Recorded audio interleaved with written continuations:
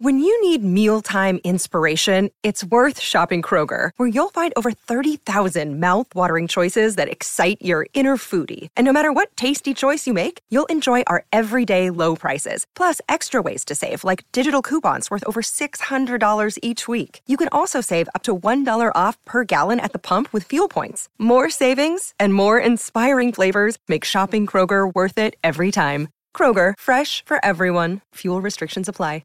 Another day is here, and you're ready for it. What to wear? Check. Breakfast, lunch, and dinner? Check. Planning for what's next and how to save for it? That's where Bank of America can help. For your financial to-dos, Bank of America has experts ready to help get you closer to your goals. Get started at one of our local financial centers or 24/7 in our mobile banking app. Find a location near you at bankofamerica.com/talktous. What would you like the power to do? Mobile banking requires downloading the app and is only available for select devices. Message and data rates may apply. Bank of America N.A., member FDIC. No. Rodri.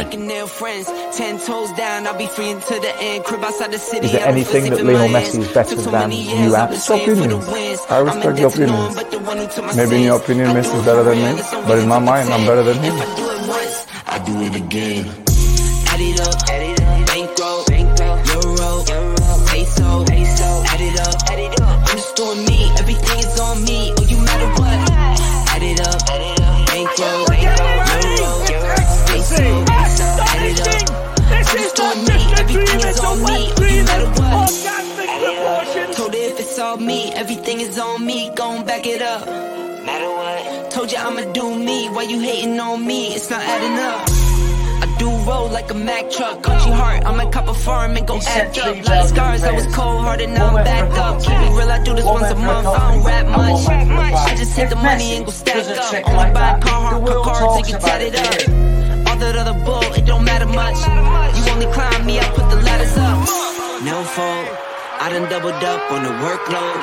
I think I fell in love with the bankroll. Pray up, get money, then we lay low. Add it up.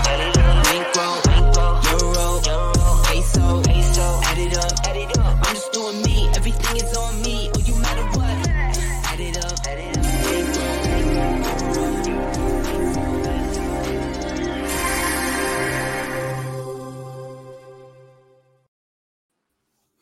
Yes, guys, I'm Si. Welcome to Ace Podcast Nation, the home of Rodri Gigs on football. We're live everywhere today, YouTube, Twitter, the works, little Patreon preview.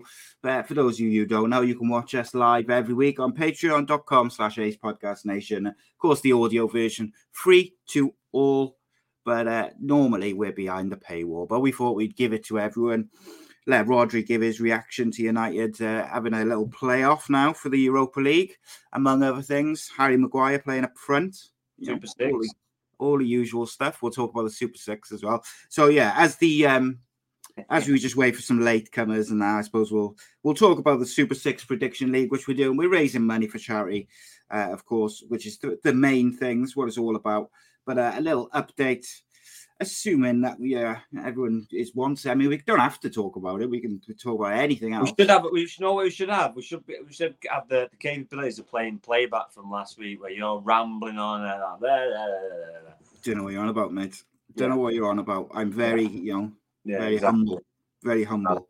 But another 2 rounds have passed since last week, and well done to Jason Davis, who topped Saturday's round, and Jason Whitworth, who topped the midweek round with the highest individual score of the season with a massive 24 points, which is impressive. So congratulations to both Jasons. But let's have a look how mine and Rodri's battles gone, as I had pulled some points back on Rodri, so the pressure was getting to him a little bit. But like the true professional that he is, he came back strong. This week, Rodri scored 23 points in total. I scored 17, which means that Rodri currently has a 9-point lead, with me on 139 and Rodri on 148. But it's still close, and there's still a long way to go. That's all I will say. And as you just need the World Cup break to go on, so you can mate. Well, once the proper football starts, let the pressure off, so you can Well, so I can do it every single day and forget it. Like, imagine, I forget a couple of days, it could be all over, couldn't it? That's the problem, isn't it? The pressure's on then. No. But yeah, as you would have heard, I'm joined as ever by ex-FC United, Salford City winger, Mr. Roderick Giggs. You good, mate? Yeah, good, mate. Yeah, you? Yeah, I'm kind of sick of the rain, mate. Like, I don't know what it's been like. But it's been lovely. It's been cracking the flags here today. Had a little shower, about week. 2:30, but other than that, no, it's been all right. This week there's been non-stop just rain, like every day, pretty much all day. Just I'd say frustrating. They've already called off the kids' games for Saturday. Really? Yeah, it's been that bad. Like, no, it's not that bad. It's like the 3rd of December, and we was talking about it before. I think saying how hot it was. It was like 22 degrees, 21 degrees on the 3rd of November. Usually around, mind you, when the sun goes down, it gets colder, doesn't it? But it was warm. Yeah, but do you know when like you were kids, right? So like when I was a kid, I always remember November. My birthday was like is next Friday, you know. So like I always remember that like it was like as soon as November, I know my birthday was coming because it'd be freezing in the morning. Like you'd see your breath, frost and everything everywhere. You just don't see it now, mate. Even like where it's rained and the weather's been shocking all week. Like it's not particularly it's cold, but it's not freezing. Like well, come December, January, it'll be a bit frosty, it'll be fresh out. Global warming, mate. That's what it is. Yeah. Blame the Tories. But enough of that, mate. Come on. What are you on about? So lots to discuss, mate. Football has been it's been an interesting week all around. Like the Premier League is fascinating to me at the moment. Like I look at Arsenal and I look at Newcastle. They're doing, exceptionally well. Liverpool, where they play a couple of good games, and you think, right, they're back to it now, and then they struggle. I think United, you can see improvements there, but there's still a bit of work to be done. I think it's fair to say, but I find it really interesting because you could potentially have a top 4 this season without United and Liverpool in it, which is,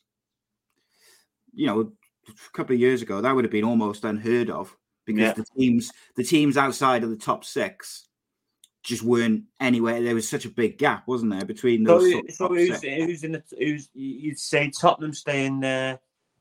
Well, Man City, Chelsea, Tottenham, Arsenal for Newcastle. Chelsea don't look really great at the minute, to be honest. No, but all right. So if you take, you could have the top 4 now is Arsenal, Man City, Tottenham, and Newcastle.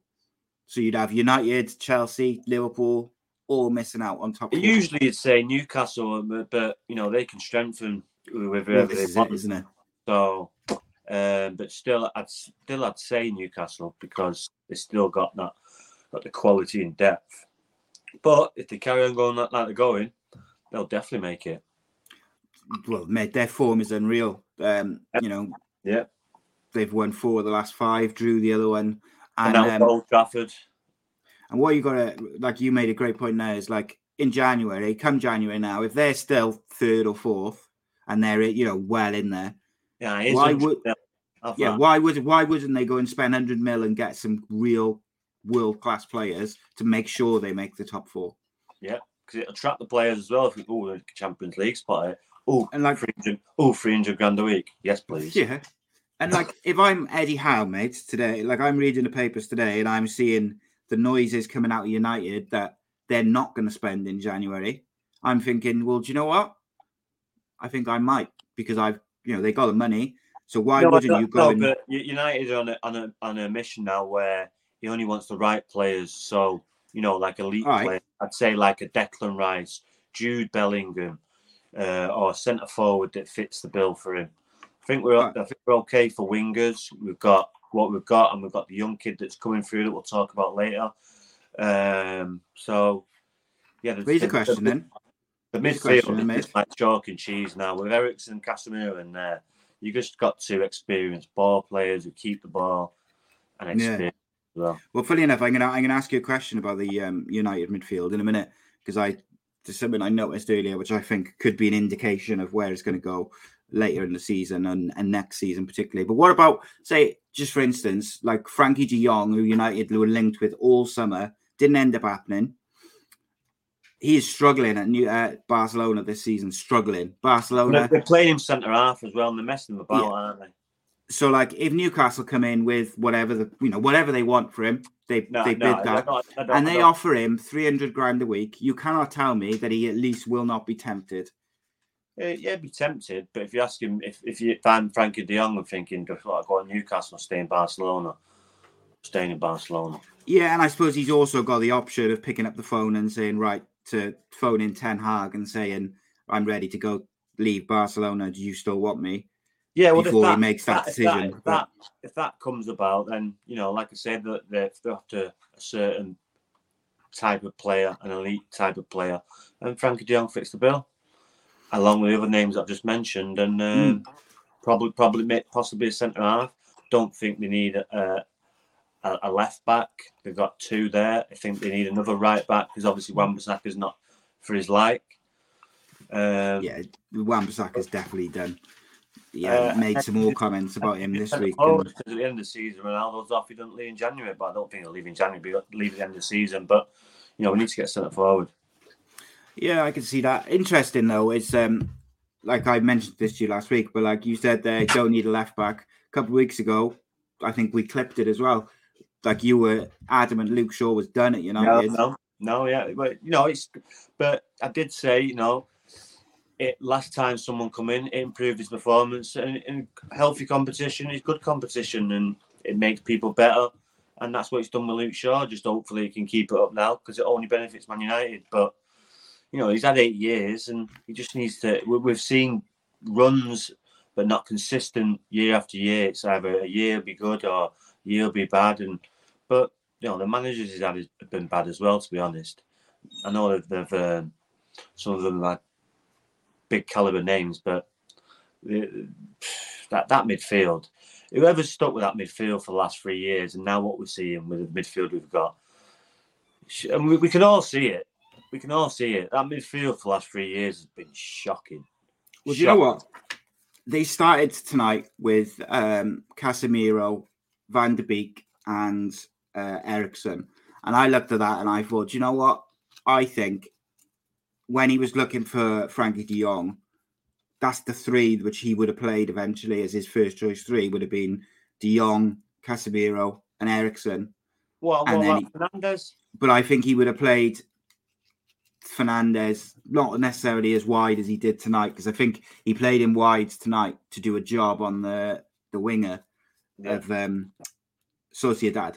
But you could still play those three and play Fernandes as like a 10 behind Rashford and whoever. There's you don't have to play the three in a 4-3. And again, it's bringing quality players to make people better, and it's healthy competition, and it's a good squad to it. These are the type of problems that you need to be having as a manager at Man United, bringing the quality in, where people are fighting for the places. You don't know who's going to play because the quality on the bench is that good. That's what it used to be like. That's what I've got to go back to. It's the same with City. They can put in, Mahrez, Foden, Grealish. It doesn't really matter. De Bruyne, Rodri. They've got Phillips. They've just got an array of talent. So, but whoever they put in, they knows the system and knows what they're doing, and it's equal of quality. So while we're on United, we may as well talk about the game that's just finished. United beat Sociedad 1-0. I thought United were very, very good in the first half. Sociedad, Arsenal just scored. Are they really? There you go. Like I think people write off. So it's like Sociedad are a very good side. They probably lack like a world-class striker, but they're up to the sort of final thing. They're very, very good. Yeah, they are good. They are good, but they're still 5th in the league and missing 6 or 7 players. I think United should have been able to beat them by 2. I do. But I think it would have been if they had a full team. They lost. Sancho wasn't there. Martial wasn't there. Who else wasn't there? Anthony wasn't there. So there's 3 players that arguably will start. Yeah, and I mean they've all been quite good in recent weeks as well, haven't they? Those players. Yeah. But do you think he went to 3 at the back? That formation that he did use at Ajax when they were chasing games. Do you think he went to it a bit early? Because I felt like United looked quite dangerous on the counter-attack before that. You try things as a coach when you think it's gone stale, and sometimes it happens, sometimes it hasn't. Sometimes it works out, sometimes it doesn't. And unfortunately, this time it didn't work out, and then it just turned out to be a scatty game. And there was no really chances created, and it was all over the place in the end. But it's something to learn from, and probably won't do again. Yeah, it just went a bit disjointed, didn't it? And I just felt like actually, because Sociedad were, up until the last sort of 5 minutes or so, they were going for it as well. And I felt like if United had kept the same sort of shape that they had, they actually could have picked them off on the break easier than when they went 3 at the back, because like you had players playing like for some reason he had Fernandes wide and Rashford at number 10, which I didn't really understand that. And I didn't think Rashford had his best game when he came on. But I think it is also difficult to come on when you're chasing a game like that and you're playing a new formation and he's playing in a probably quite relatively unfamiliar position. He has played there before, though. Yeah, he's played there before. Yeah, I think for England before as well and played very well. So I don't want to be too harsh on him because I think this season his attitude and his performances have been a million times better. Like I was so unimpressed and quite disappointed by his attitude last year.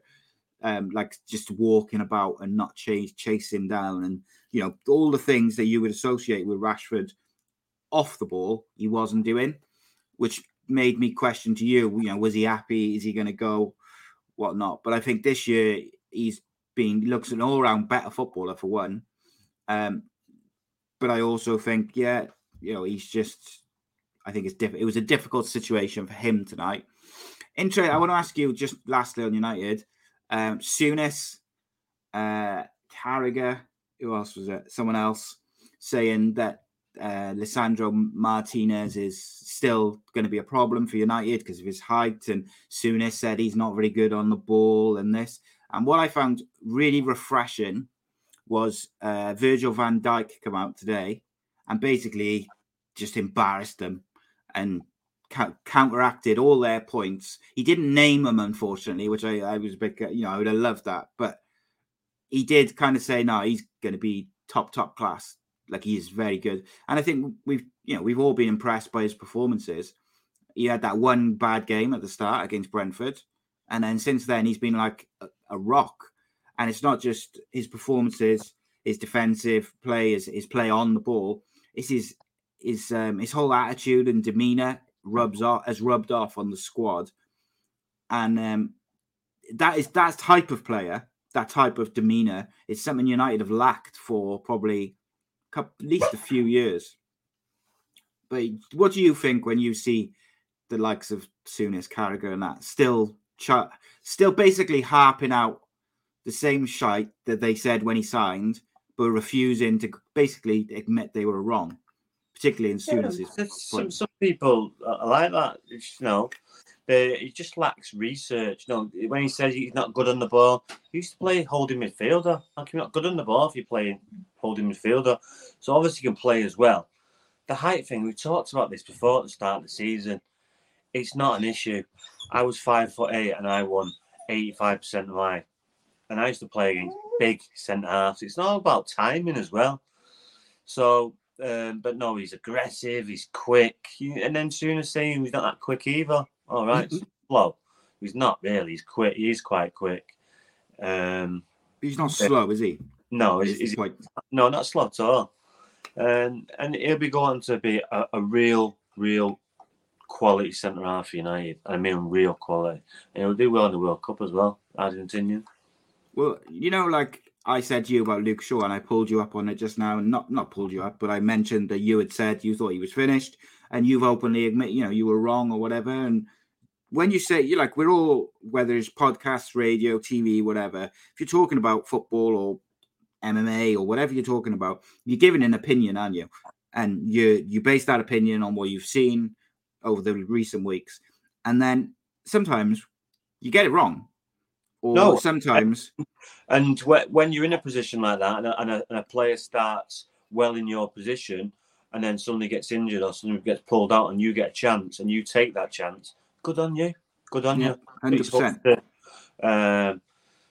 So that's But these pundits have got to do that too. They've got to admit, Like, I got it wrong. Don't lack research and don't just obviously know the game inside out, but just don't do any research or don't really look into it. They just go off of what they see after seeing 90 minutes a game and just one, not multiple. Probably seen him 3 or 4 times, and that was at the start of the season when it wasn't really good. And the whole team wasn't really good. So yeah, that's what they're going it off. And now, if you see it, you can see it's going strength to strength. He's making the players by the side of him better. So yeah, it's just rubbish.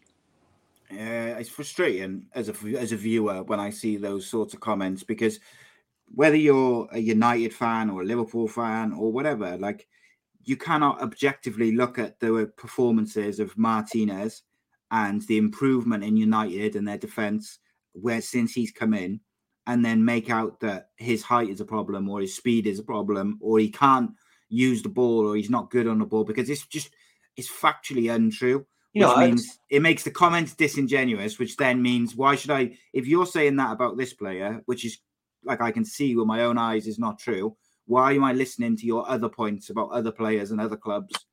It's the same thing with, I was probably wrong with Dalot as well. Who would have thought this time last year that Dalot would be playing the way he's been playing? Yeah, I mean, there's a few in there. Even Fred took a bit of stick, and like, I think now, whilst he's not a first choice, Dalot's part of the defence, and Shaw, Dalot, they've been there a long time, and you've never really seen that from Dalot. He's never really had a consistent run, to be honest, to give him a chance. But he went to AC Milan. They obviously didn't want it, but now the reports are they want it back. So, but no, the defence, De Gea's stepped up. No, you need a solid defence. Even when Maguire's stepped in, he's done well, but Lindelof's done well. So I think Lindelof's good. I do. I think, but it always helps when you've got a Casemiro in front of you or an Eriksen, or it's a lot easier. Makes a difference, doesn't it? So Liverpool beat Napoli yesterday. Great result, 2-0 at Anfield. So probably expect them to win, but it's going to be a very tough game. Great result for them. But obviously, they lost on the weekend. Like, I find their lack of consistency quite puzzling.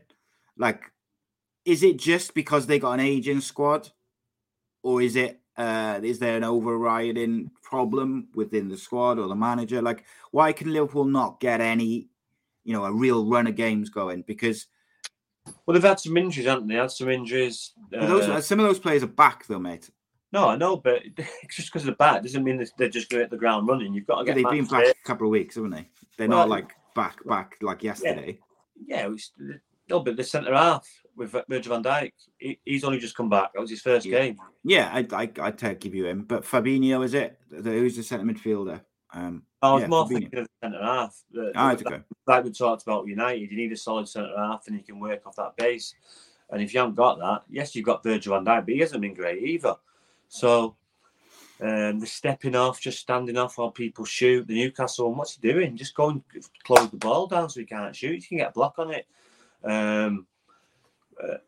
Then you have got an aging Milner. Yes, he's a fit lad, but he's still 37. Henderson, he's getting on now, even though he's pretty mobile. So, but it just hasn't worked out for him, and it's just not working out for him at the minute. If we expect Liverpool to win at Anfield but they have, they have beat Manchester City. Yeah, but they also lost to Leeds on Saturday at home. Well, and obviously Forest as well, so they've got problems, but they can obviously beat the top side. I mean, top side. Not everyone can do that. It's probably like 2 or 3 teams that can do that in the league. If I'm a Liverpool fan, should I be concerned by? Is it as simple as saying, right, we've probably got a bit of an old squad, but once the players are all back from injury and whatever, we'll be fine? Or is there? Do they need to address something? No. It's obviously alarming now, so they'll need to address it either in January, but which you'll pretty think they won't unless anyone stands out in the World Cup or in the summer. But they do need another midfielder. Left back they're all right, right back they're okay. they've just spent 90 million on Darwin Núñez. They've got Diaz, they've got Thiago, Firmino, Salah. Some players in there, isn't there? Mane's a big miss.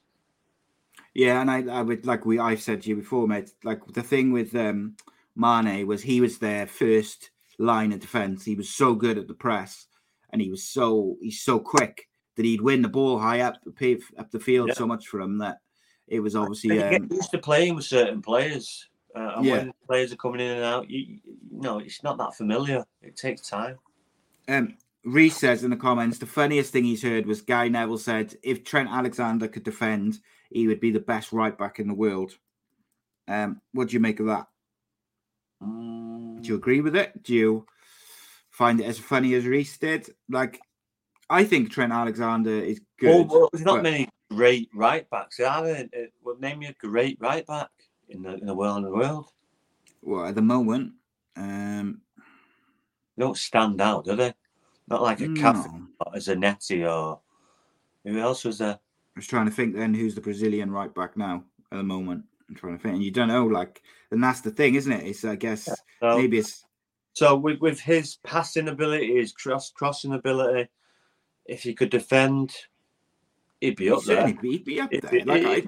He'd be up there because, like I said, there's not many great right backs. Name me some great right backs. But then I think I can't remember if it was you or if it was Andy. When I said just before the last Euros, when Luke Shaw was flying, and I said on form, he's one of the top 3 left backs in Europe, and I can't remember if it was you or Andy, but one of you disagreed, and but I stand by that. Like at that time, on form, and it was when they brought in Telles, so he had competition. He was one of the best left backs in Europe. Yeah, when he puts it in, he's quick, he's strong. He's added assists to his game. Sometimes nicks in with a goal. You think he goes to the World Cup, Luke Shaw? Oh, he goes to the World Cup when he plays. Because he hasn't been in the squad, has he? Most recently. Is he or not? I'm not 100% sure. He started every single game. I don't watch England, mate. I was just thinking, I couldn't remember it because I know they were. He started game, especially with Chilwell out now. Because they dropped Rashford, didn't they? And I couldn't remember if they dropped Shaw as well. No, Shaw's been playing. And Sancho. Sancho was who dropped, wasn't they? I knew there was 2 of them they dropped. No, Shaw's been playing. Reece says as well, he said it's like saying if a striker could finish, he'd be a top striker. Defending is Trent Alexander's job. Yes, he's good at other things, but his main job is to defend, and he can't do it. Correct. And that's a fair point, isn't it? Like he's a right back, and it's like Wan-Bissaka. Yeah, that's why he won't play at the World Cup. And that's why Wan-Bissaka's lost his place at United. But if in reverse, with Wan-Bissaka, it's the other way. Wan-Bissaka, he's a great defender, but he can't do the passing and the. Where do you cross it like he's got flippers on? Yeah, but then where do you draw the line? Because if what Reece is saying there, Trent Alexander's job is defend first and foremost. So if that's the case, why is Wan-Bissaka basically being dropped completely from the squad? If he's such a good defender. In defence of Trent Alexander, it's not everyone will play that way. Liverpool play that way. They take risks. So he's very high up a lot of the time. So he gets caught out them balls down by the side a lot. But if he's been told to be offensive, that and that's going to happen. Obviously, he's got Virgil van Dijk that side to clean up. And obviously the manager knows that. And ultimately, most of the time he does. But still, with some crosses, and you see him, his shape, the way his body shape, and he doesn't look over his shoulders, and people coming from the back of him. He does have to work on his defending. That's tactical awareness, isn't it? And that's like in-game schoolboy stuff. It is schoolboy stuff, yeah. Which that's worrying to me, and that's the sort of stuff that you coach my 13-year-old. Looking over your shoulder and being aware of what's around you. No, but the way he'd be, if the cross is coming from over here, he'd be stood like that instead of so he can see the ball and he can see him. He'd be running back this way, or you've always got to look at the ball, and you can it's basic stuff. Reece follows up. He says Robertson does the same stuff on the other side, but looks solid at the back. So if he can do it, surely Trent should be able to do it as well. Down though, he's defensively got a defensive mindset, and he's very good offensive as well. But ultimately, he's a defensive mindset fullback, where Trent Alexander is the total opposite. So is that because Robertson has come through like an EFL club or like a football league club, and Trent Alexander's come through at a Premier League club? So at the EFL clubs, they focus more on traditional fullbacks. Where Robertson's played, he's played at places like Hull City, where he's had to defend backs against the wall, especially when in the Premier League. So he's going to have to know how to defend and defend first. So Trent Alexander's not had that kind of pressure where, they're constantly getting barraged, defend. So he's not had that, blooded into him, where Robertson's had that, probably been around different teams, same at Scotland sometimes as well. Robertson made 34 appearances for Queen's Park, then 36 for Dundee, 99 for Hull, and then went to Liverpool. And I would suggest that Queen's Park and Dundee in Scotland and Hull, all, particularly with their young players, would coach them in a very traditional, their fullbacks would be coached in a traditional way. Defend first, do your job defensively first. Don't mess about. Don't take any risks. If you're not sure, put it out. Blah blah blah. Whereas Trent Alexander coming through that Liverpool academy will have been play, press. And it's just a different football education, isn't it? But totally different. But he's still got to do his job. If he keeps making mistakes, Trent Alexander, eventually Klopp or whoever will find a defender or a fullback who can do the same things offensively but can also do the job defensively, won't he? Surely. Possibly. I know it's a big shout because I know he's popular with Liverpool fans like Trent Alexander. I'm not saying he's terrible. I'm just saying if he keeps making the same sort of mistakes, there's got to be a point where the manager says, right, there's, is there anyone else out there? You'd think that the kid would work on it, wouldn't you? Well, so if he wanted to get better, you'd think he'd get better. If he doesn't get better, then he hasn't worked on it. But then, and he's just complacent. And then, how old is Trent Alexander? I don't know, early 20s, something like that. So, if you're a footballer and you're early 20s, right, and you've got a certain weakness in your game, and you haven't got the, and I'm not necessarily, you make that weakness into a strength. Yeah, and you work on, you do, you hear stories about Ronaldo taking free kicks for hours after training, or Rooney and all these top pros who went on to be considered legends or the best in the world or whatever at different times. They got one thing in common: Messi, Ronaldo, all of them. They all put in that extra work to, Ronaldo's 2-footed, isn't he? Messi's so good with his left foot, but he still has worked on his right foot that he can, he's not swinging it like a Sunday league footballer. And I just think, do young British players have that mindset now? The ones coming up in the modern day. I'm not saying they do. I'm not saying they don't. I'm asking the question. Do they have the mindset to go on their own, do you know what? I've got a weakness in this part of my game. I'm going to go away and I'm going to put in extra hours to work it. Or are they waiting for a coach or a manager to say, I need you to work on this? And if that doesn't come from the coach, then they just don't do it. I don't know. I'm asking the question, I guess. No, you just obviously, like I said before, the way the manager wants them to play, but you obviously need to stop switching off and just work on it. And like you say, you have to wait and see to see if it keeps on happening. If it keeps on happening, then he's obviously not worked on it. Yeah. But if we can see it, I'm sure they can see it.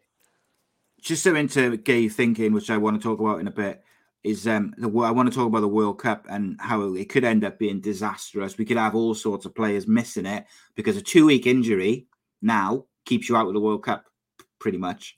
So I want to talk about that in a bit, so have a little think about that. But let's stick with the Premier League just while we're there. I want to talk to you first and foremost about the Graham Potter derby. Didn't go to plan for Mr. Potter on his first visit back to Brighton. No, not at all. And from what I saw, it was brutal. Chelsea were not good. No, they weren't good, and Brighton were really good and sounding lively there. And it wasn't a good trip back home for him. Brighton played well, deserved the 3 points. Few players looked like they were bang up for it. That Trossard, who's in my fantasy league team, he looked like he was. Yeah, really... he's in mine too, but I left him on the bench. Oh, nightmare! He looked like a player who had taken it personally that Graham Potter had signed him and then left, because he was just everywhere. Sometimes it always works out that way, doesn't it? You go back and you get beat. I think I thought as I talked to you about, when Chelsea played United the other week, I was quite impressed with how Potter changed it and changed the game with his tactics and the way he changed minutes. It. I thought he did a good job of it, is what I mean. But I do think Chelsea, they got work to do. I'm not convinced by the boy up front. I forgot his name. Kai Havertz. I'm not convinced by him at all. Raheem Sterling, wing back. What is that about? Well, who was it? Some pundit was saying they wouldn't take Raheem Sterling to the World Cup. Like, on current form, he doesn't get in that squad because he's been dreadful for Chelsea. He plays in a totally different position, and him and Harry Kane goal machines. That pundit needs to be sacked. But this World Cup is unique, isn't it? Right? Because it's in the middle of the season.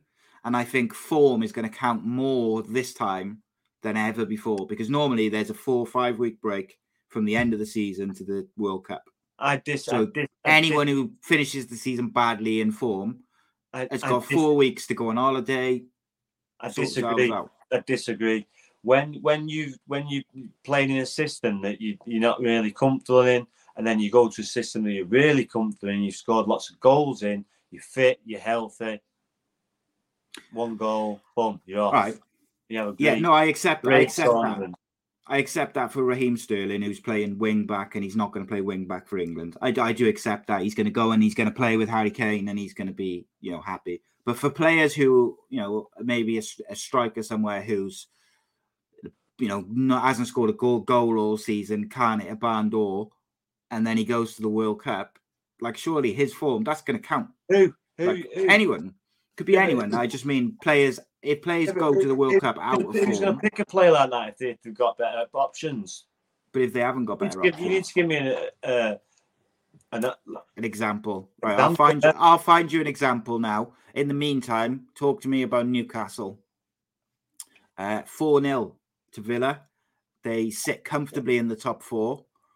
Callum Wilson, mate, making a bit of a late run for the World Cup squad, do you reckon? Yeah, it's out of either him or Tony, isn't it? So my thing I said about the Wales squad the other day was I think it's important for Wales as a small nation with a small pool of players to pick a striker who's going to come off the hoop. So here you go. Here you go.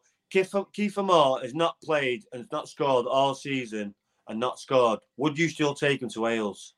I would, because he's important to how Wales play. There you go. There's an example. However, no. But there is. If I had this, if Wales picked from the same size pool as England, then I probably wouldn't take him. Yeah, but because it's different, isn't it? It's like who else could you take? Now, I was saying the point I was just going to make. Whoever you're taking is going to be picking up splinters anyway. Kiefer Moore is going to start. Maybe, but yeah, that's debatable. But Kiefer Moore will 2 on the weekend. Captain, he's sent forward. He's going to be leading goal scorer this World Cup. So he's starting. Who else? People are lining up to tell you that Kiefer Moore scored 2 on the weekend. No, I know. I understand that. I know. I'm saying if he didn't score any goals, I know he scored 2 goals. No. 2 fantastic headers, in fact, even though they got beat. But yeah, no, I get your point. I take your point. I was giving you an example because you hadn't done your research, and I was helping you out. Well, it's not. You're the pundit, mate. I'm just the host. Oh, you brought it up. You give me an example. So I'm asking you the questions, aren't I? So, well, here's my thing, right? So I said, for instance, you've got Luke Jeff playing on loan at Swindon. He's playing in League 2 at the moment, but he scored, I think, 5 goals in 10 games this season. He's banging form. He's a pretty good player. He's been on the cusp of the Welsh squad previously. I would take him over what's his face? Over Brennan Johnson, absolutely. No, over I forgot his name. Tyler. Fuck's sake. Oh, the Beckett. No, what's his name? Leeds United. Yeah, is it? No, the one he used to play for Swansea. I don't know if he still does. I'll remember it in a minute. Fuck's sake. But I would take him over Tyler Roberts. Tyler Roberts. Yeah, even though he's playing in League Two. Yeah, because Tyler Roberts isn't going to play, right?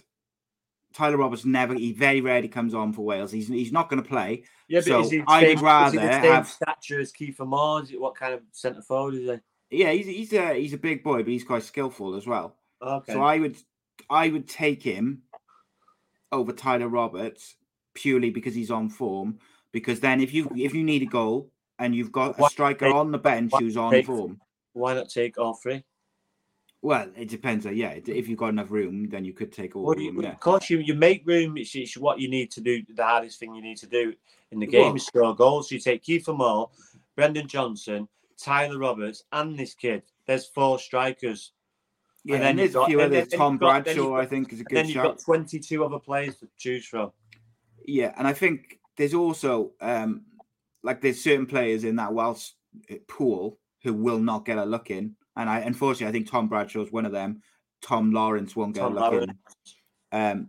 If Tom Lawrence wasn't going to get picked last year when the form he was in, he's never going to get picked. But for instance, mate, Wales took Ruben Colwell to the Euros last time out, right? He was playing for Cardiff, not week in, week out, but regularly. And we didn't play him. We just sat on. There was no point in taking him. It was take him for experience. But there was that Italy game where we were already through and he changed the team up. And he didn't even come on. So, to me, I'd rather than take a young player who's not, who's just there literally just for the experience of going, like when England took Theo Walcott when he was 16. I think it's a waste of a space, particularly for Wales who've got such a small thing of players. If you can find a striker, even if he's a bit lower league than what you did, there's a boy, Cooper from Swansea. Oh, Craig's just said as well. I was talking to someone about him the other day. There is Welsh players who aren't in the squad currently who are banging form, scoring goals. And I think it's important to take particularly forwards into this World Cup because of it being in the season. And I think England, even though they got such a big pool of players, I think they need to consider that as well. And my question is has Raheem Sterling got enough goodwill in the bank from Gareth Southgate to keep his place in the squad and the starting lineup? 1,000,000%. Do you still think he starts as well? 1,000,000%. Interesting. I would bet my house on it. Interesting. I think he goes. I'm not 100% sure he starts at the moment. Do you want to bet? No, I'm not a gambling man, mate. Certainly not in England. I'll get good odds off Paddy. I'll bring him. Of Paddy, yeah. Yeah, ambassador. Got to live for the rewards, mate. Live for the rewards. Right, back to Newcastle, mate. Newcastle, where is their ceiling this year? Top 4. 3rd or 4th. Not going to get 2nd or 1st. Forget that. But 3rd or 4th. Say they are, right, at the moment, they are 5 points off Man City, right? Yeah. Say, I don't know, in January 1st, after the Christmas period, January the 2nd, after the Christmas period, Newcastle are 3rd, and they're still 4 or 5 points off Man City in top. Why can't they go and sign 3 or 4 top quality players and challenge for 2nd, and then you never know what happens? Top quality players again. Go on. I know you're not. Go on. Give me some names. But you're telling me there's no top players who would go to Newcastle for money? Who? Because you don't want to be getting the wrong people. We've done this at United. You're getting the wrong people. The names: Sanchez, Pogba. So the players you don't necessarily want, the players who are going to go there for money? Because they go into a club and they disturb it. And then the flow's messed up. So you have to bring the right players in. You just don't bring them in willy-nilly. 3 players in. That's going to disturb the whole squad that's got them where they're at. So if they... All right. So then, in that case, how can Newcastle bridge that gap? Because at the moment, all they've got to offer, with all due respect, is money. The only way they can do it is they bring a marquee signing in. One marquee signing, like a top player, like, whoa. What about if they sign that boy from... When they did like Asprilla or Shearer or Owen, you're like, whoa. That young striker at Atletico Madrid, they're out of Europe. He's got a release clause of like... the young one. I found the Portuguese kids, Felix. Felix, yeah. I think he's got 100 million release clause. They're out of Europe completely.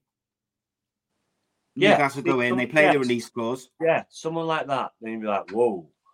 Because if he comes in, why can't they? He's guaranteeing you 15, 20 goals and, possibly 10, 15, 20 goals.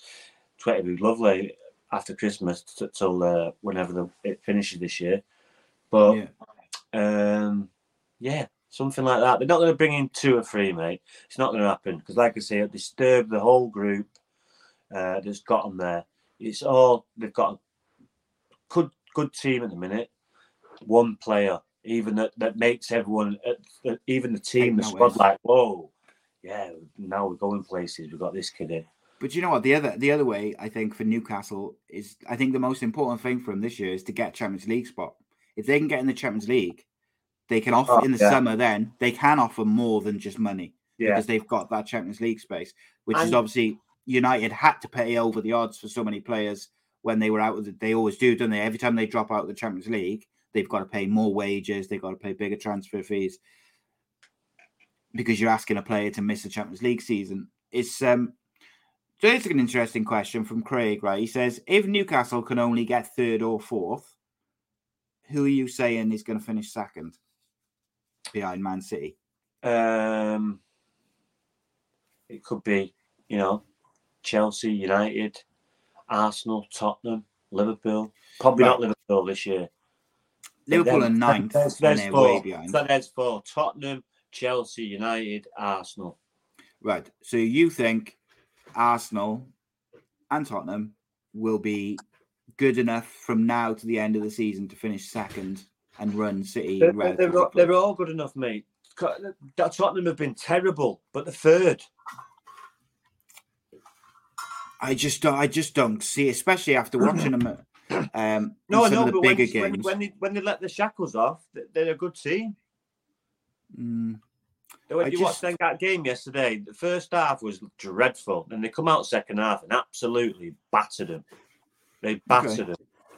Interesting. And away from home, the Champions League, which is very, very difficult, and they've let the shackles off and they've battered them. And one of the best players who got carried off and has to have eye surgery and probably will miss the World Cup with Son.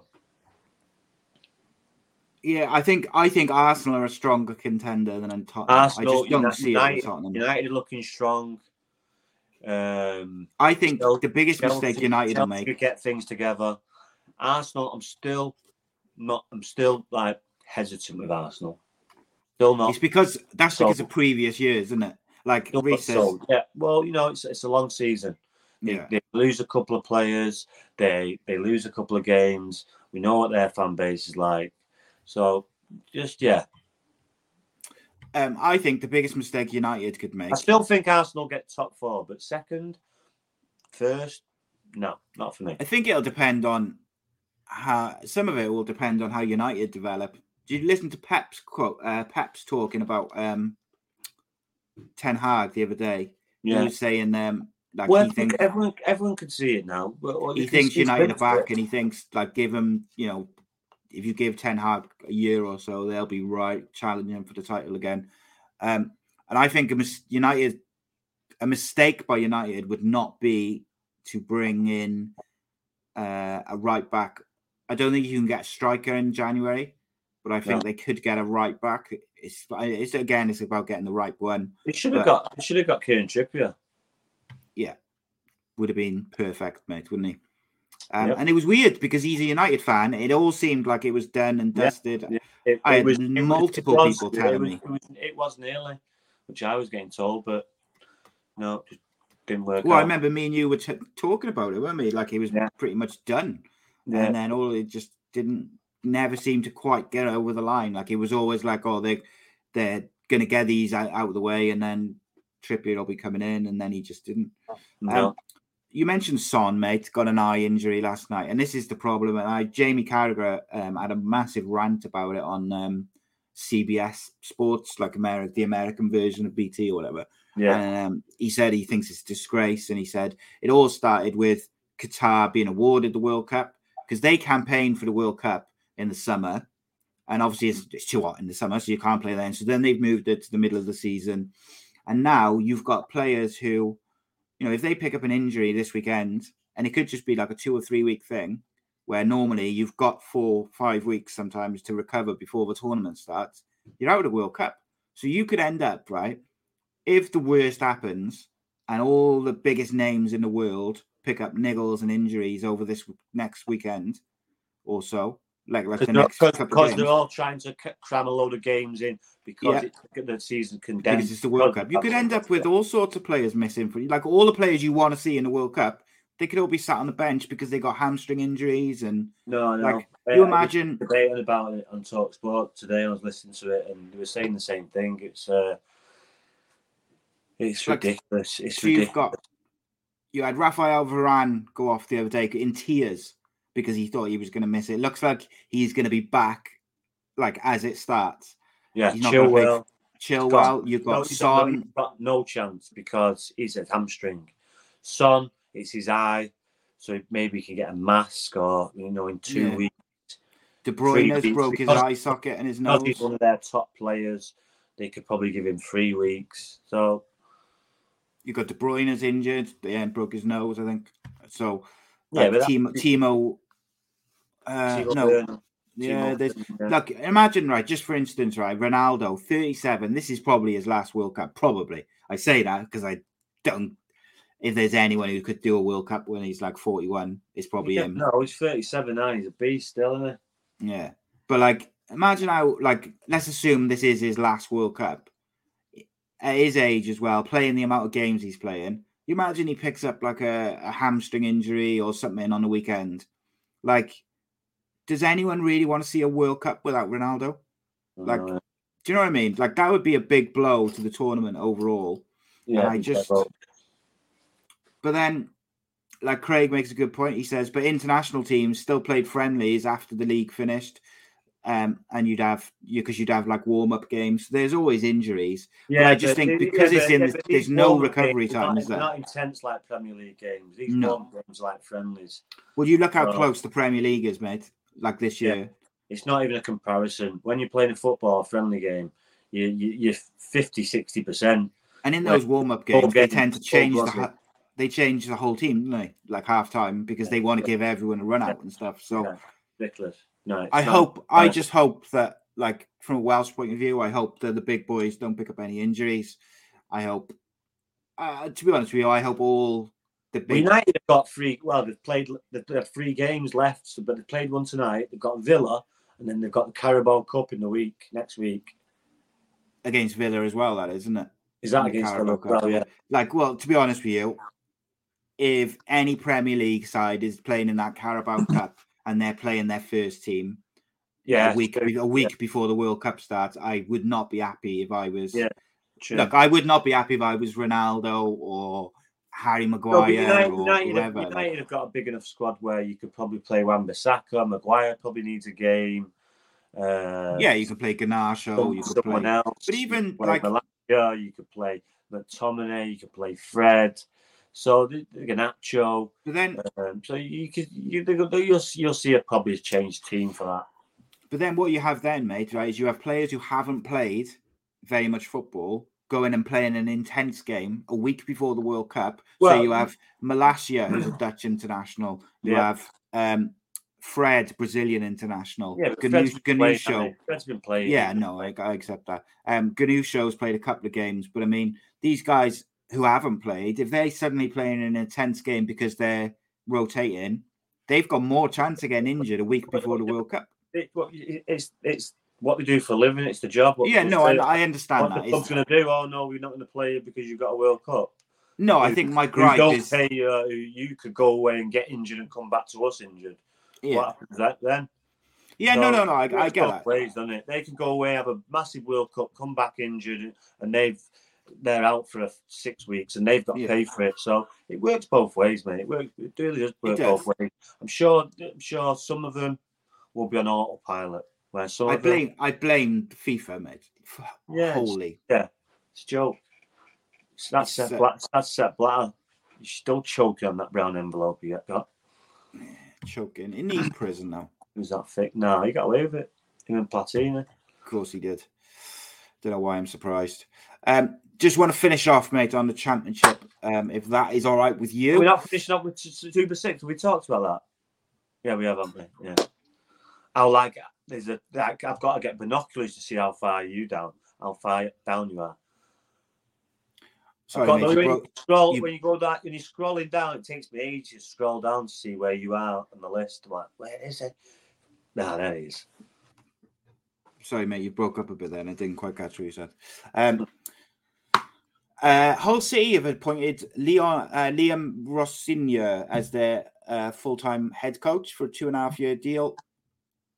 That a good selection, former player. Yeah, very good. He's obviously did a good job at Derby as well. Helping Wayne Rooney out.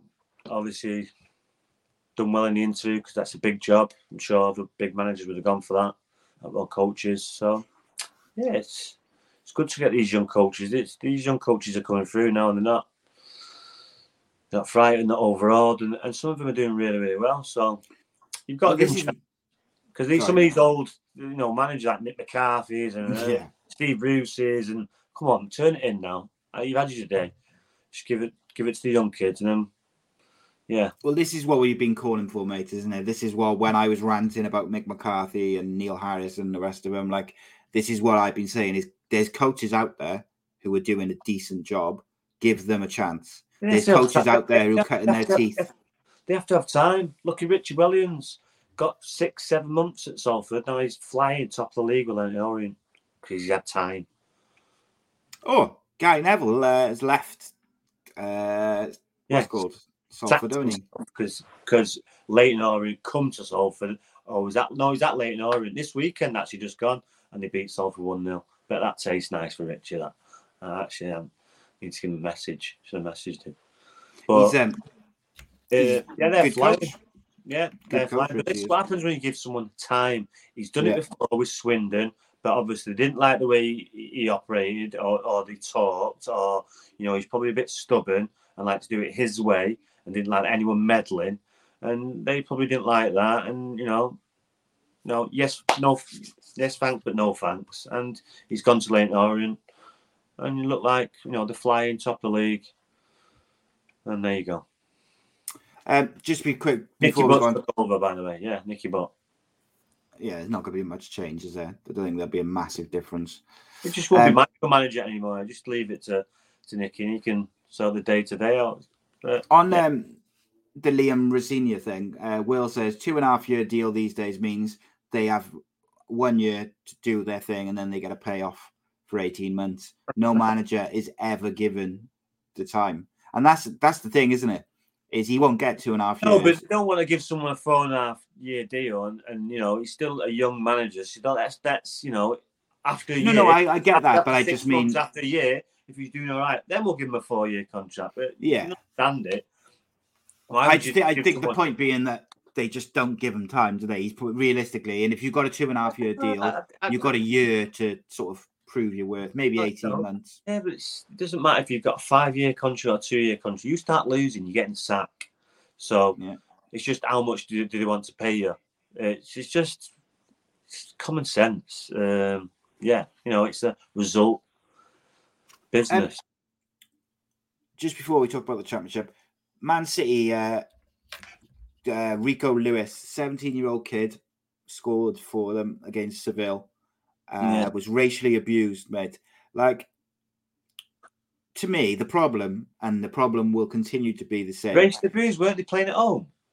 No, they were playing at Seville, weren't they? No, it was at the Etihad Stadium. You are right.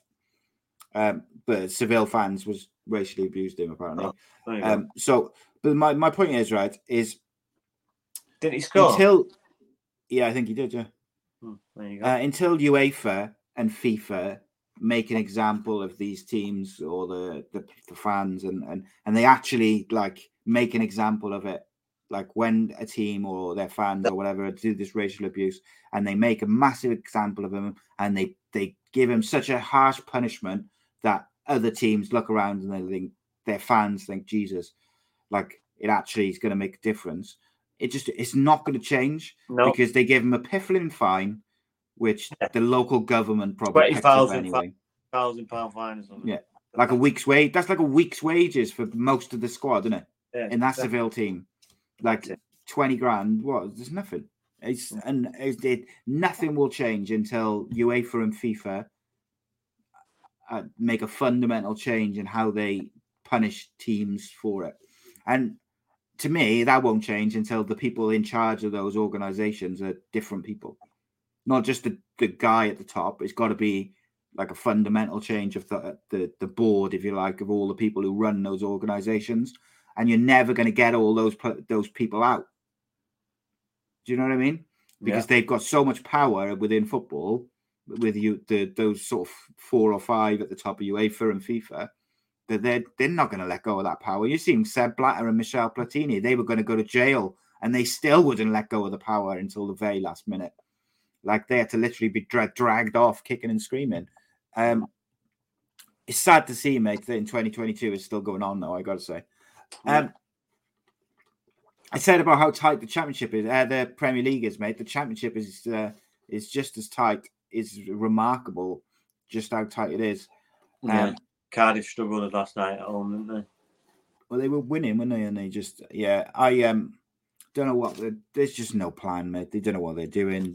They don't know if they're keeping Hudson. They don't know if they're gonna keep him to the end of the season. They brought in Dean Whitehead, like to help him out, but like to me, that feels like they're just getting him ready in case they have to sack Mark Hudson, and they're gonna put Dean Whitehead. It's ridiculous, mate. And until the club answers questions or has a long-term plan, it's never going to work. Doesn't matter who they bring in, doesn't matter what they do, until they've got a long-term plan in place, it won't work. And because they just do it. It's like they do it day by day, mate. Not even week by week. It's like they just change their mind day by day how they're going to run the football club. Absolute joke. Coventry, mate, comfortably out of the relegation zone now. Still got a couple of games in hand. They're up to 20th. Huddersfield, West Brom, and Wigan are the bottom 3 in the championship, that's some big clubs there, mate. Yeah. They're all big clubs now, aren't they? So yeah, there's not many small clubs. Look at some of the big teams that are in the league lower. So your Ipswiches, there's some big clubs down there.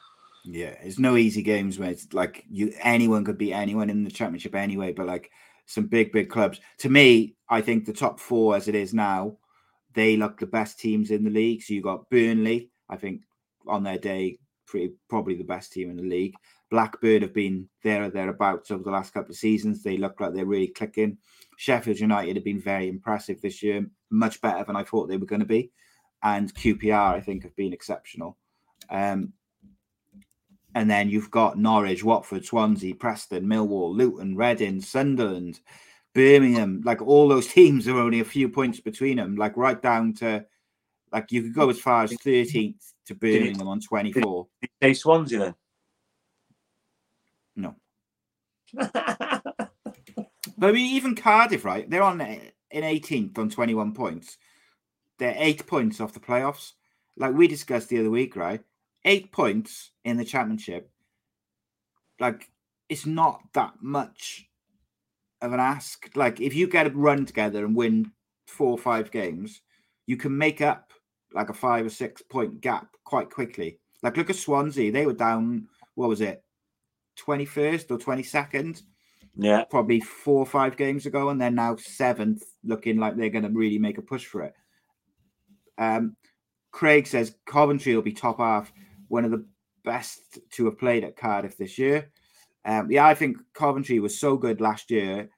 I felt for him a bit that they were struggling, not really through any fault of the players. It was purely a pitch. They kept having these games called off at the start of the season.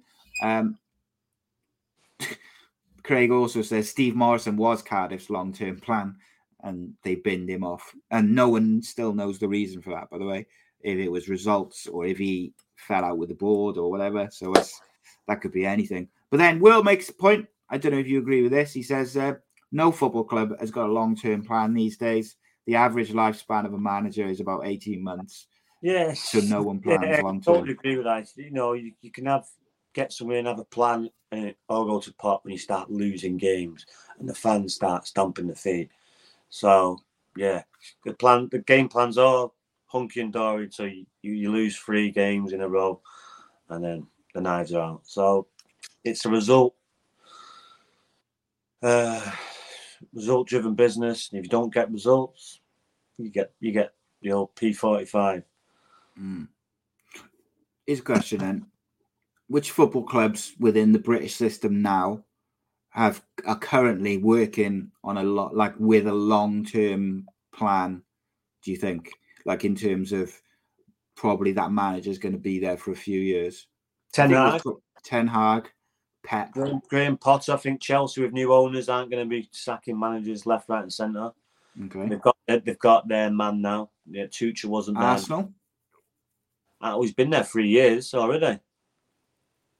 Can't see him getting rid of him, can you? No, so another 3 years. That's 6 years. That's really good at this climate.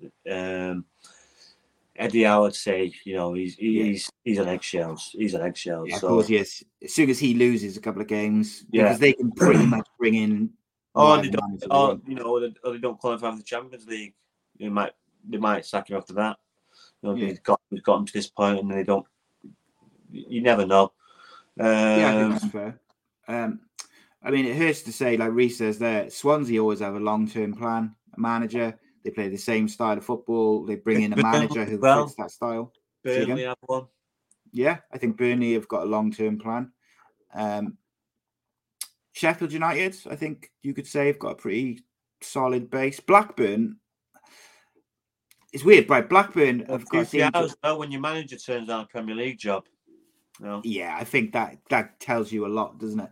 About how he feels about the structure in the World Cup and stuff. About not the World Cup, about the football club. It's interesting. I will be fascinated to see how the Championship ends up this year, because I think it's just even more unpredictable than ever. Premier League as well. Let's do our Super 6 predictions, mate, to finish off, and then we'll put it to bed. Gaz wants to know as of today, who do you think will win the World Cup? I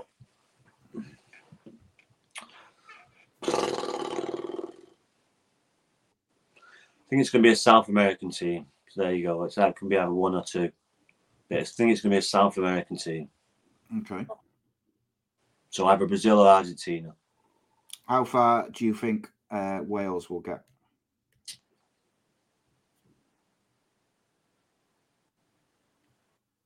Last 16. Okay. They'll get through the group, and they'll obviously be second in the group, and they'll get, a strong, obviously someone who's won their group.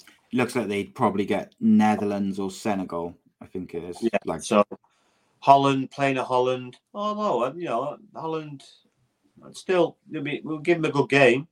If we give Belgium a good game, we can give Holland a good game. So, I think Kiefer Moore could give Van Dijk problems. He won't like defending against him at all. So, possibly quarterfinals then. But you never know.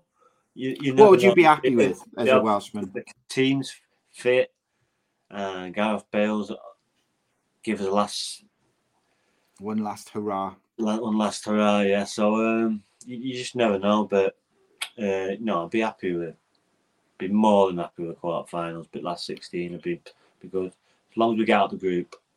Yeah, I think getting out of the group, getting out of the group and getting to play like a knockout game for Wales, I think is a good result. I think in a knockout, you never know. I do think if Wales don't get out of that group, I do think that's a failure because I think they should get out of that group. What? It's a failure where Robert Page loses his job. Not sure if I'd go quite that. I don't know. See, because I do think they should be out of that group. Like I. Yeah. No, yeah. So do the fact of the matter is, like, whilst I don't think there's particularly much pressure on Wales, I also do think that group. And Robert Page will have a little insight from Gareth Bale on some of the players that come up against because Bale would have seen him in the MLS. Yeah, some of the guys who I do a podcast with, like American guys, and if you go and have a look at the American social media, that's awesome. Will you look at it, right, mate? You go and have a look on like social media with the Americans talking about the World Cup. They think they're going to win the group. They think they're going to smash Wales like 5-6-0. They think that Wales and Iran is. You realise this is an American football, right? This is soccer. Mate, honestly, they've written us off, which I think, great. This is not the NFL. This is soccer, people. Come on. USA are going to get stomped on. And I don't even think, I'm not as worried so much as I was previously about if Gareth Bale is missing. Like I've always said Ramsey is more important to how Wales play than Bale is. Like if Brennan Johnson starts with Daniel James. You've got to wrap him in cotton wool. Of course. He's your X factor, mate. I mean, I'd rather he played, of course, every time. But I'm just saying, if Bale was injured for the first game, I would be Brennan Johnson and Daniel James. The previous manager and the manager now have worked on bringing these young lads blooded and through to know if we don't have a Gareth Bale, we can still cope. And they have done a few times. So, yeah, they've been there and done that before. So, but, you still want him. Yeah, I think you've got to give him credit, haven't you? The previous manager and Robert Page and obviously John Toshak, Gary Speed, like these are the guys who started it and carried it on. And Coleman, they like when your brother took over from Coleman, he had a bit of a rocky start, but he did the same thing. But that was always going to be the way because that's the change that the experienced lad sitting on the bench and young lads playing and blooding through. Yes, you're going to get some dodgy results, but now you're reaping rewards from it. Yeah, and I think once he got rid of some of the older players from the squad and trusted those younger players, he got things going. Yeah. And then Page has done the same. Your Ampadu's, your Brookses. I know Brooks hasn't played, but a few for a bit. But your Nico Williams is, they've all benefited from it, haven't they? Yeah. Right. Super 6, my friends. Man City at home to Fulham is the first one up. 4-1. No, 2. No, 3-1. To Fulham, yeah? City. I'm going 4-0 City. Leeds United at home to Bournemouth. 1-2 Bournemouth. Leeds have a great result and get beat at home with Bournemouth. That's how I see that going. Yeah, I think Leeds, they seem to prefer to play away at the moment. I'm going to go with a 2-1 to Bournemouth, I suppose. No, 2-0 Bournemouth, actually. Yeah. 2-0 Bournemouth. Everton at home to Leicester. 2-2. And I will go with a 2-1 to Everton. Chelsea versus Arsenal. I will go with 1-1 there. No, actually, I scrapped that. I'm going to go with 2-1 to Arsenal. 1-1. Southampton at home to Newcastle. It's a difficult Super 6 this week. 1-3 Newcastle. 1-3 Newcastle, is it? I'm going to go with 2-0 Newcastle. 2-0. That is some... I know you haven't got a clue because you know how to get round Cardiff. Of course I do. But that is some trek, that. Newcastle to Southampton. They must be getting it. Well, it takes me 6 hours to get to Southampton from here, right? And it takes me about 3 hours to get to Newcastle from here. So do the maths. 9-hour drive. That can't be right, can it? Do the maths. You know. it's a trek. It's Newcastle. They must fly up. Scotland. Oh, they will. Yeah, of course they will. Because if they went by coach, I don't think we'd even make it. Because the driver's got to have a break. You can only drive for 4.5 hours. Jesus. Yeah, it's a brutal one. So yeah, I'm gonna go 2-0 Newcastle for that one. And then lastly, Spurs versus Liverpool at Spurs. What's that last one? Tottenham at home to Liverpool. No Son, no Richarlison. 2-1 Liverpool. Liverpool's form in the Premier League is ropey. They've lost 2 of the last 3 to Leeds and Forest. But in the big games against the big teams, they do tend to do well. I'm going to go with a 2-1 Liverpool. There we go. It's in the bank. The predictions are in. That is a rancid Super 6 this week. Yeah. That could be a 0 point for me. I can feel it coming already. We'll see. Go. I'm like that now. You. Where's Saigon? Oh, a massive. What was it? 9 points. Make that up in a week, mate. Yeah. Come on. Where's Saigon? Yourself. Right. Nice one, guys, for joining us. All the comments and whatnot. Enjoy it. Is going to be interesting Super 6 this week.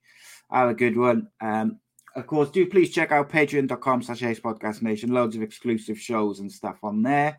Got some new podcasts coming out soon as well. Down there. There he is. Rodri's funny. He's a funny boy.